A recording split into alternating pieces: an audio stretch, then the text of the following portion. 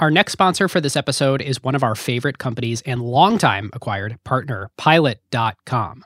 For startups and growth companies of all kinds, Pilot is the one team for all of your company's accounting, tax, and bookkeeping needs, and in fact, now is the largest startup-focused accounting firm in the US. Which is wild because when we started working with them way back when, they were just a startup themselves, and now they're $1 billion plus company backed by Sequoia, Index, Stripe, and even Jeff Bezos himself. Yep. And speaking of Bezos, we talk all the time on Acquired of Jeff's AWS-inspired axiom that startups should focus on what makes their beer taste better. In other words, only spend your limited time and resources on what's actually going to move the needle for your product and customers and outsource everything else that you do as a company that doesn't fit that bill. And accounting is like example number one of what he's talking about. Every company needs it. It needs to be done by a professional. You don't want to take any risk of anything going wrong, but at the same time, it has zero impact on your product or customers, things you do uniquely well. Yep. So enter Pilot. Pilot both sets up and operates your company's entire financial stack. So finance, accounting, tax, even CFO services like investor reporting. From your general ledger all the way up to budgeting and financial sections of board decks, Pilot takes care of all that. And they've been doing this now for years across thousands of startups in Silicon Valley and beyond. And there's nobody better who you can trust to both get your finance right and make it easy and painless for you and your company. Yep. And when you say thousands of companies Pilot does this for, David, these are now companies like OpenAI, Airtable, and Scale, as well as e-commerce and other companies. So it's not just that they have experience across startups, they can keep working with you as you scale to the growth phase and beyond. So if your company or a company that you start in the future wants to go back to focusing on what makes your beer taste better, go to pilot.com/acquired or click the link in the show notes and tell them that Ben and David sent you. And thanks to our friends, the Pilot co-founders, all Acquired listeners, if you use that link, you will get 20% off your first 6 months of service. Thanks, Pilot. Who got the truth? Is it you? Is it you? Is it you? Who got the truth now? Is it you? Is it you? Is it you? Sit me down, say it straight. Another story on the way. Who got the truth? Welcome to the first episode of Acquired. I'm Ben Gilbert. I'm David Rosenthal. And we're your hosts. We've recorded a pilot before this, but I'm not sure I'm comfortable letting that see the light of day. So this is our first real episode for the world to hear. We're going to start with a little background on ourselves. We'll talk about what the point of this podcast is, and then we'll get into the nuts and bolts of the first episode. So I guess I'll start. I'm Ben. I'm the co-founder of Pioneer Square Labs here in Seattle, where we come up with companies and start them, prototype them, see if they work, and spin them out. I'm David. I'm a principal here at Madrona Venture Group. We're an early stage venture capital firm in Seattle. We invest in technology startups that hopefully one day go on to be an acquirer or be an acquiree. Yeah. So it's funny. This podcast was something David and I were thinking up while we were out drinking, and as all good podcasts start, and we kind of came to the conclusion of like, all right, let's try and make a list of companies that have been acquired where it was actually beneficial for the acquirer. And I think that there's so many examples of the opposite of like, boy, that was a huge write down, that was embarrassing, or my God, that was an interesting valuation for someone that had no revenue. We'll see if it ever pans out. And I think that it's worth going back and highlighting really interesting tech companies that were acquired and ended up being kind of a 1 + 1 = 3 situation where it was actually a good investment in the future. Agree. And also interesting, perhaps, what could companies operating either as startups or independently take from why or why not those companies worked. With that, should we hop into our first episode? I think we should. So the company that we have chosen as the acquiree is Pixar. And the company that obviously acquired Pixar was Disney in 2006. And this isn't a typical, straight, obvious technology acquisition. There's a lot more to this. The storytelling aspect and the entertainment media production. It's really not a straight tech company when you look at it. And I think that's kind of what's going to make this a really interesting first episode. Totally. And Ben and I were chatting about this before we started recording. All of that is true, and yet I think you could view Pixar as like the first example of software eating the world. So we'll get more into it. So we're going to break this episode and potentially all future episodes into a couple sections. So first, we're going to talk about the acquisition history and the facts. Then Ben and I are each going to put the acquisition into a category. What do we think was kind of the key piece of it, and why the rationale behind why the acquiring company purchased this acquisition target. Then we're going to talk about what might have happened had history been different. What if this acquisition hadn't gone through? And finally, we're going to assign each acquisition a grade. So let's start with the history and the facts. So January 2006, Pixar is a publicly traded company. Disney announces that they are acquiring it for $7.4 billion, estimated roughly 45 times estimated Pixar earnings for that year. Disney and obviously Pixar changed forever since. And famously, that is the day that Steve Jobs became the largest single shareholder of Disney stock, which Laurene Powell Jobs still holds as part of the estate. Led to a long relationship between Disney content and Apple technology products. Yeah, super interesting. That's probably outside the bounds of this episode, but one thing when we were planning for this episode we didn't even think about is kind of ancillary benefits there of cooperation between Apple and Disney, and revenue it created for both companies. Totally. And so as we were researching kind of the background and history here, one stat that jumped out to me that I thought was just so cool, especially since we're focusing on technology acquisitions in this podcast. Pixar IPO'd in 1995. You know what else IPO'd in 1995? Netscape. Which do you think was the bigger IPO? Well, you're positing the question, so I'm going to go Netscape. You would be wrong. Really? Pixar was the largest IPO of 1995. Bigger than Netscape. Wow. That's not one that the history books often refer to. And I think if my memory's right, also ended up being the larger acquisition than Netscape. Pixar being $7.4 billion, and I think Netscape was, I could be wrong here, but around $3 billion-ish. Is that to AOL? I think so. In the future, when there's actually people that listen to this podcast, we could totally have a chat room, and they could be correcting us in real time. This could be great. But since David and I are both holding microphones and I haven't ordered stands yet, we'll leave the Googling to our fair readers. But I thought that was just totally cool, right? Like, here's this technology company being bought by a media company, much like Netscape was bought by AOL, which was then merged with Time Warner. And here is this technology company that ends up being both the largest IPO in this banner year and one of the most important acquisitions of all time.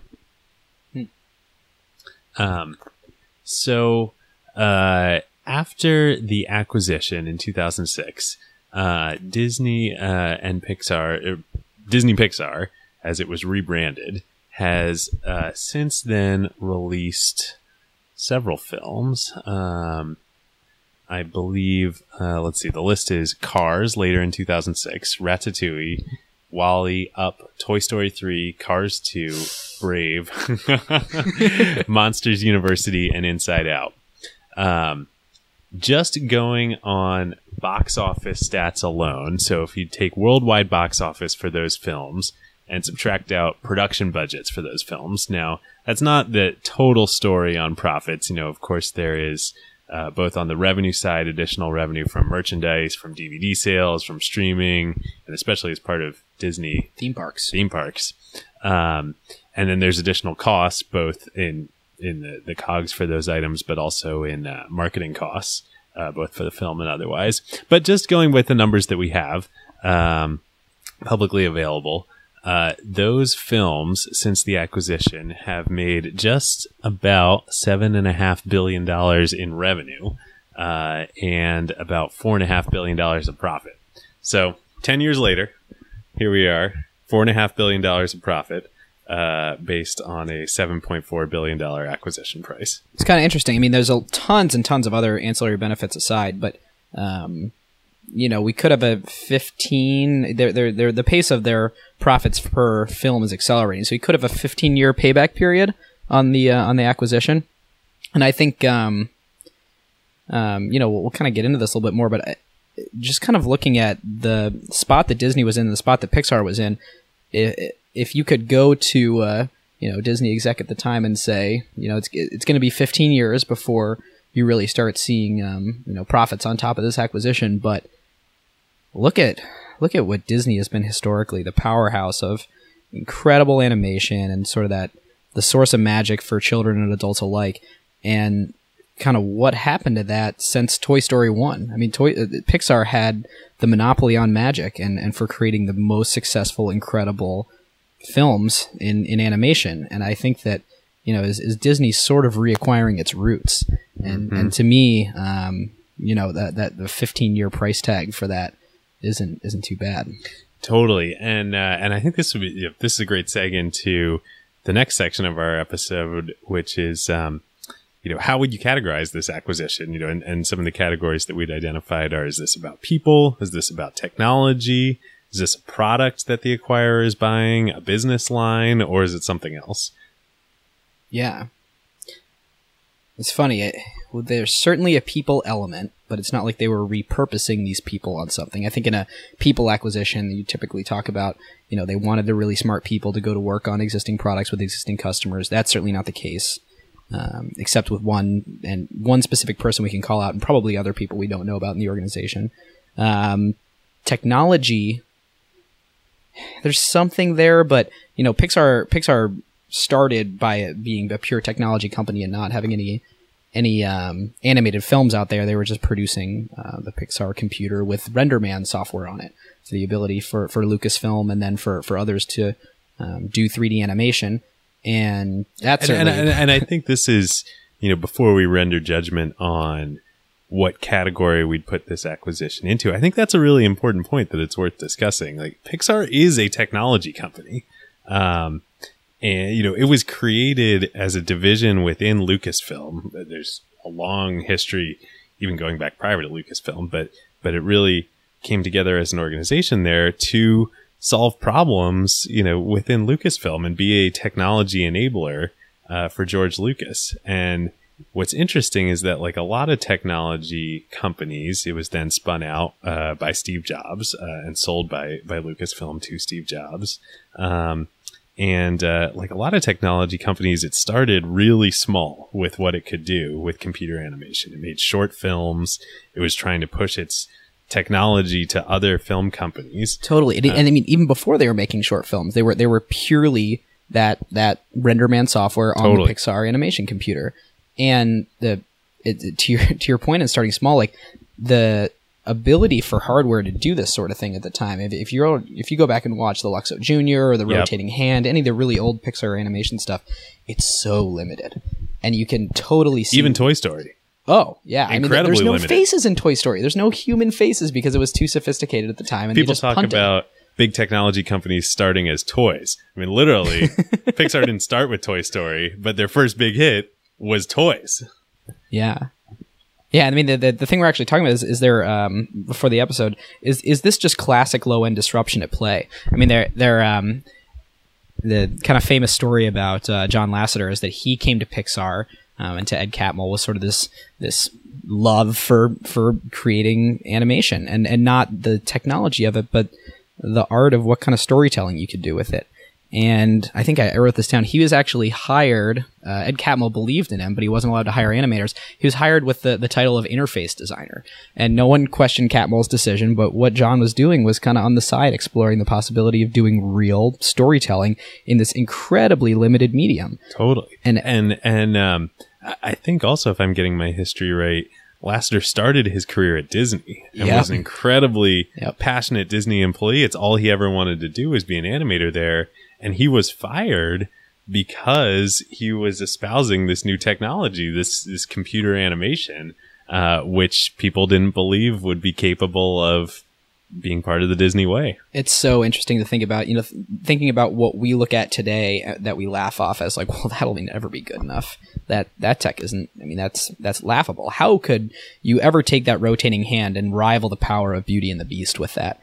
Actually Beauty and the Beast, I don't think was out yet, but Snow White or anything like that. Yep. And you can totally see how it just gets incrementally better. It gets better every time. And it's one of those things where you have to check yourself when you're thinking, well, that can't possibly be the future. Like, look at VR today. The screen door effect, the lag, the price tag, like everything about it, you're like, that is impossible. There's no way that ever reaches mass market. And then, like, some of these things die on the vine, but really, if you're going to win at some of these things, you get in early and it's a matter of time, and you grow with the medium and with the technology. And I think the other point, as I was thinking about this and Pixar as a technology company, is even with the short films, but especially with Toy Story, they embraced the limitations of the medium and yet delivered a full solution within it. They didn't skimp on emotional connections within their movies, even when the technology was arguably inferior to both live action and traditional animation. They were able to deliver incredible emotional experiences. And I think those are just hallmarks of all technology companies that are operating in new spaces and at the bleeding edge.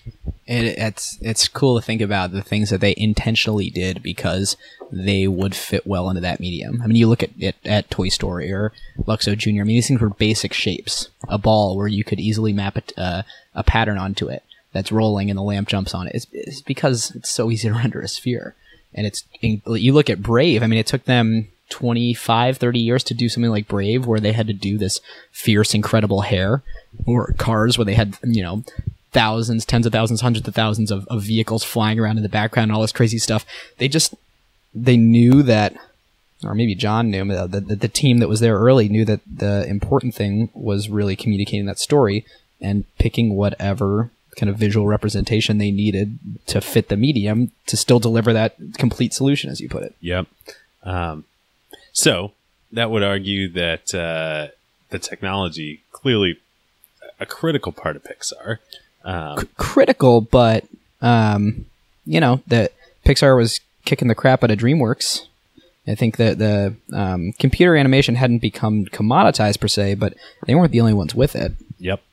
So in terms of categorizing this acquisition, so I think, for me, as I was thinking about this, I would actually characterize Pixar best as a business line acquisition for Disney.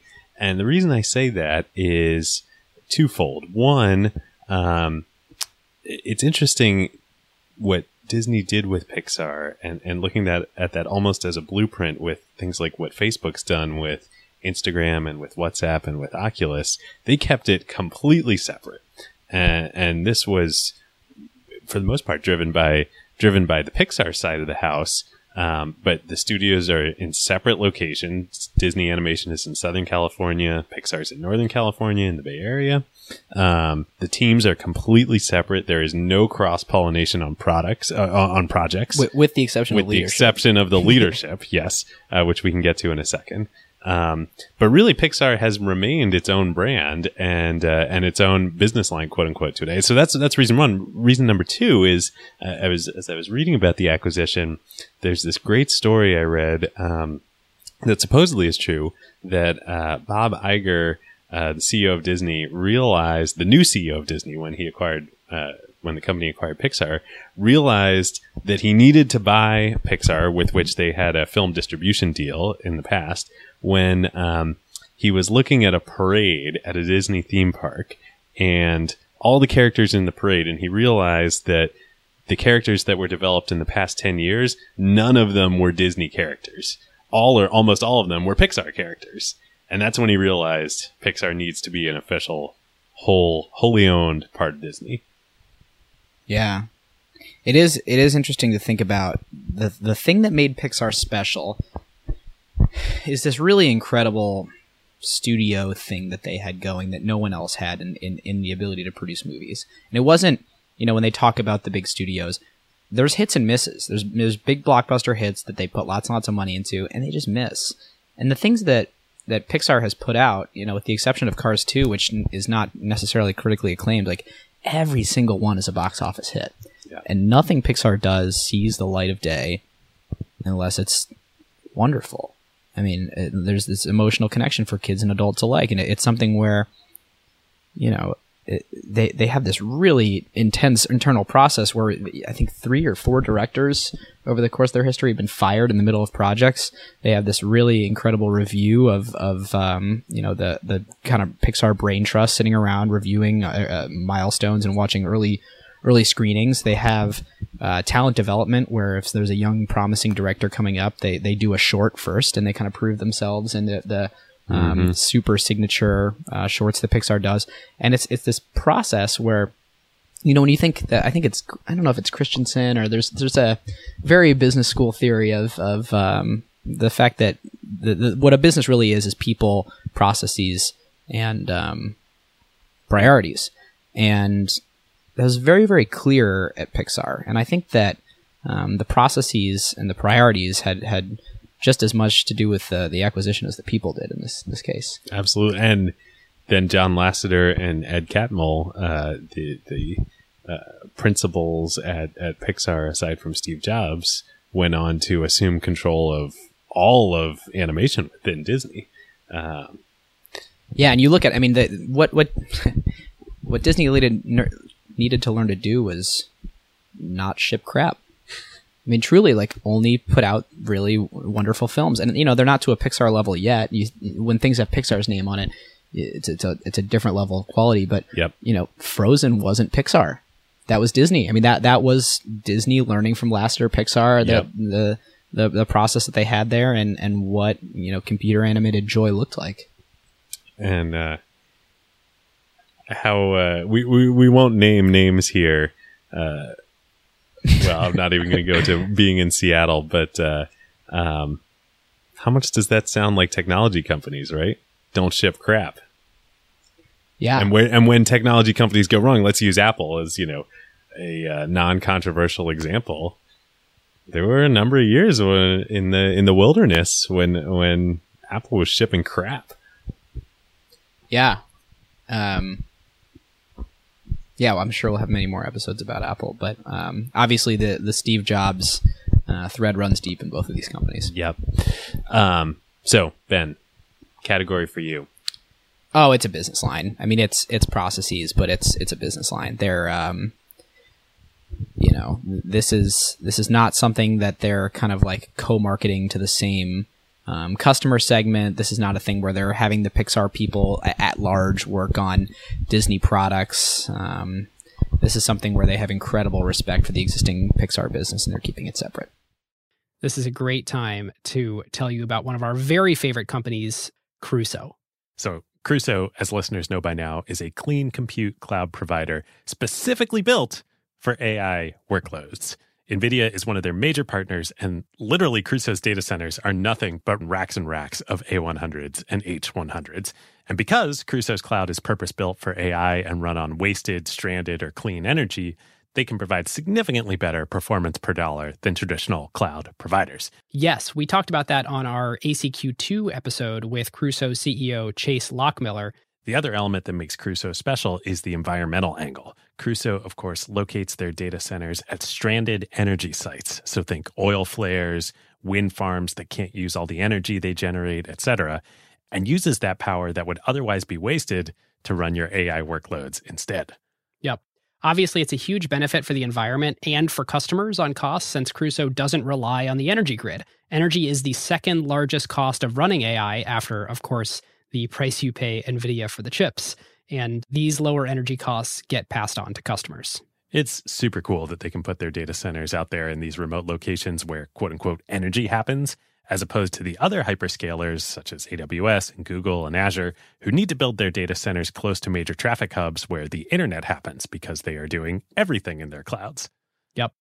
If you, your company, or your portfolio companies would like to use the lower cost and more performant infrastructure for your AI workloads, go to crusoecloud.com/acquired. That's CRUSOE cloud.com/acquired, or click the link in the show notes.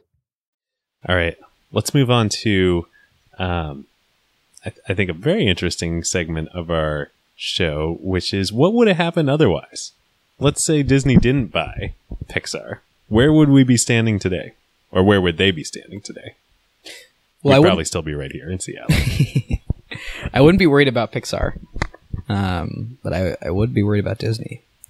I think that Pixar probably wouldn't have grown like it has, having distribution into Disney's theme parks and a much more significant marketing budget behind it. But they had a passionate following, and there was no small following. They were grossing over $100 million each film.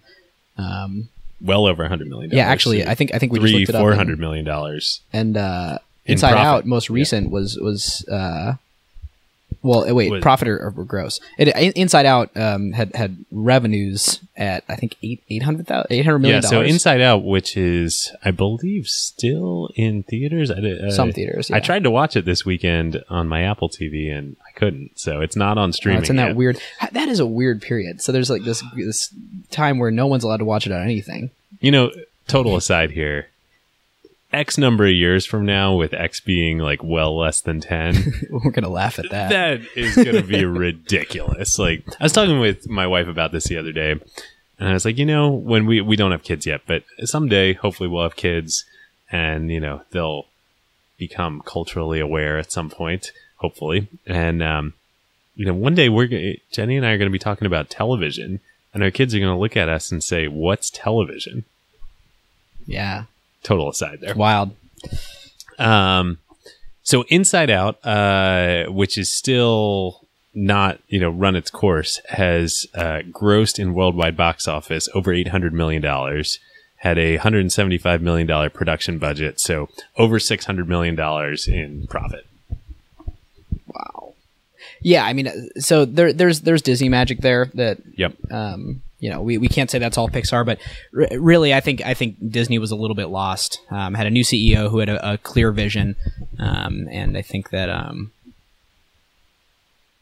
I'd be a lot more worried about Disney than Pixar. So what I'd say about this, two things. I think on the Pixar side, this really is a good example of, the actually working in practice the rationale that a lot of leadership teams of acquired companies will say, which often sounds hollow, which is that going with the acquirer will give you the scale to have an impact at the level much faster and much bigger at a level that you couldn't do standalone.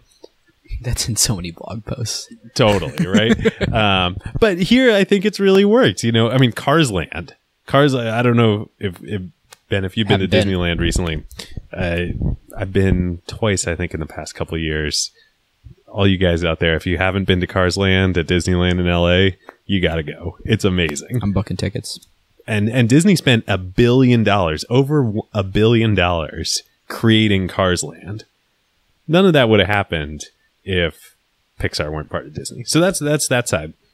And then I think on the Disney side, what's super interesting is that this kicked off really not just a transformation of Disney animation, but a whole transformation of how they thought about their IP and their entire film business. So since Pixar in 2006, they then acquired Marvel in 2009. And you only need look at, the Avengers and Iron Man and Thor and Captain America and all those movies and arguably superhero fad that we've been in recently, but they've made a ton of money from that. But then Lucasfilm a couple of years ago, and I don't know about you, Ben, but I am quite excited about this December. Did you buy your tickets yet? I've not bought my tickets yet. It's interesting. They really have put together a playbook for how to take a hugely successful franchise with a big following and people that grew up on something and just has a special place in people's hearts and really just turn it into a machine. I mean, you look at the amount of Star Wars. I mean, there's obviously 7, 8, and 9, but there's other films that are coming out. There's new video. I mean, they've totally reinvigorated the franchise and taken the love of that fan base and turned it into something that, is like it's a uniquely Disney asset is their ability to amplify a franchise. Yeah. And what they've done with both Marvel and Star Wars, I think that Disney learned a lot from buying Pixar.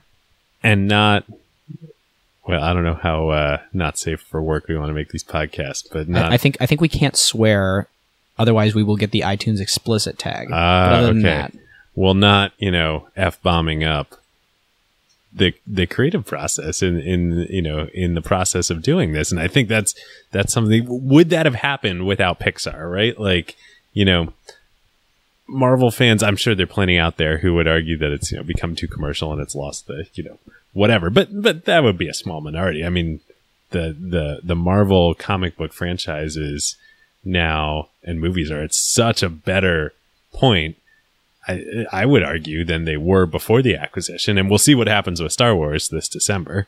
But like, what if Disney hadn't acquired Pixar, hadn't gone through that experience? Would they be equipped to digest Marvel and Lucasfilm in the same ways?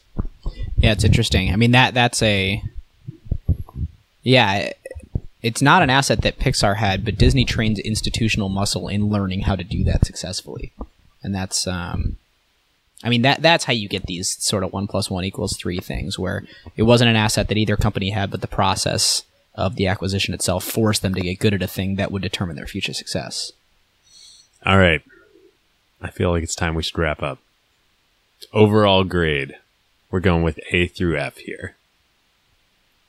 Disney, Pixar. What's your verdict? Well, David, we had our choice of picking any single acquisition in history in the history of technology to do this. So, I'm like looking for reasons not to give it an A, but there's kind of a reason we picked it for our first episode. So, thank you for the softball. I'm going to go with A. I'm going to disagree a little bit. Uh-oh. So, and I think this illustrates just how hard M&A is overall. It's been 10 years since Disney acquired Pixar. Of course, for all those reasons that we were just talking about. Incredibly successful, has transformed Disney in many ways. No brainer that this was a great acquisition by Disney. On the other hand, you look at this financially, they spent $7.5 billion for it. Now, they've probably, when you account for everything, which only the internal teams in Disney can, and even then probably not fully, they've probably made that back, but it's been 10 years. So financially, and I contrast that with in 2006, Facebook was 2 years old at that point. And now, what's Facebook market cap? I don't know. Whoa. So every acquisition is unsuccessful because it does not match the growth of one of the greatest technology companies of all time? Yes. Let's track the public markets as a. I mean, like, I'm self-justifying myself here why I'm more excited about being a venture investor than I am about being working for M&A teams in public companies. Nothing wrong with working at M&A teams in public companies. So I guess where I'm going is, I would hope that to get an A, something would have to be just such a grand slam on all levels that everybody can retire and be career making. And what's interesting is that even this, which is, we picked it as the first acquisition of our show, it's hard to get much better than this on all levels. And yet it's not totally clear that this has just turned into an incredible, cash flow decision. As opposed to a, investment in Facebook in 2006. You give it a grade, and then I'll make a point. I'm going to give it a B+. Oh, maybe A-. We have pluses and minuses, guys. B+/A-.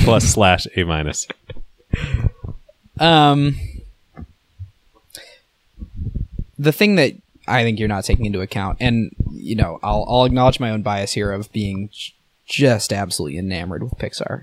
Toy Story defining my childhood. I mean, that was my AOL screen name was BJ Lightyear. Going deep here. Yeah. Pixar has a very, very deep place in my heart. all that said, I think the thing that is not factored into the financial decision is, and actually we don't really ever know what it would look like otherwise, but the long-term success and health of Disney. I mean, what would that look like without Pixar? What does Disney look like 20 years from now without Pixar? Well, and here's a question which we answered in the what would have happened otherwise. But is there a Pixar land? If there's not Disney Pixar. Get Catmull on the phone. All right, with that, thanks for tuning in. We'll see you next time. Have a good night, guys. Who got the truth? Is it you? Is it you? Is it you? Who got the truth now? Huh?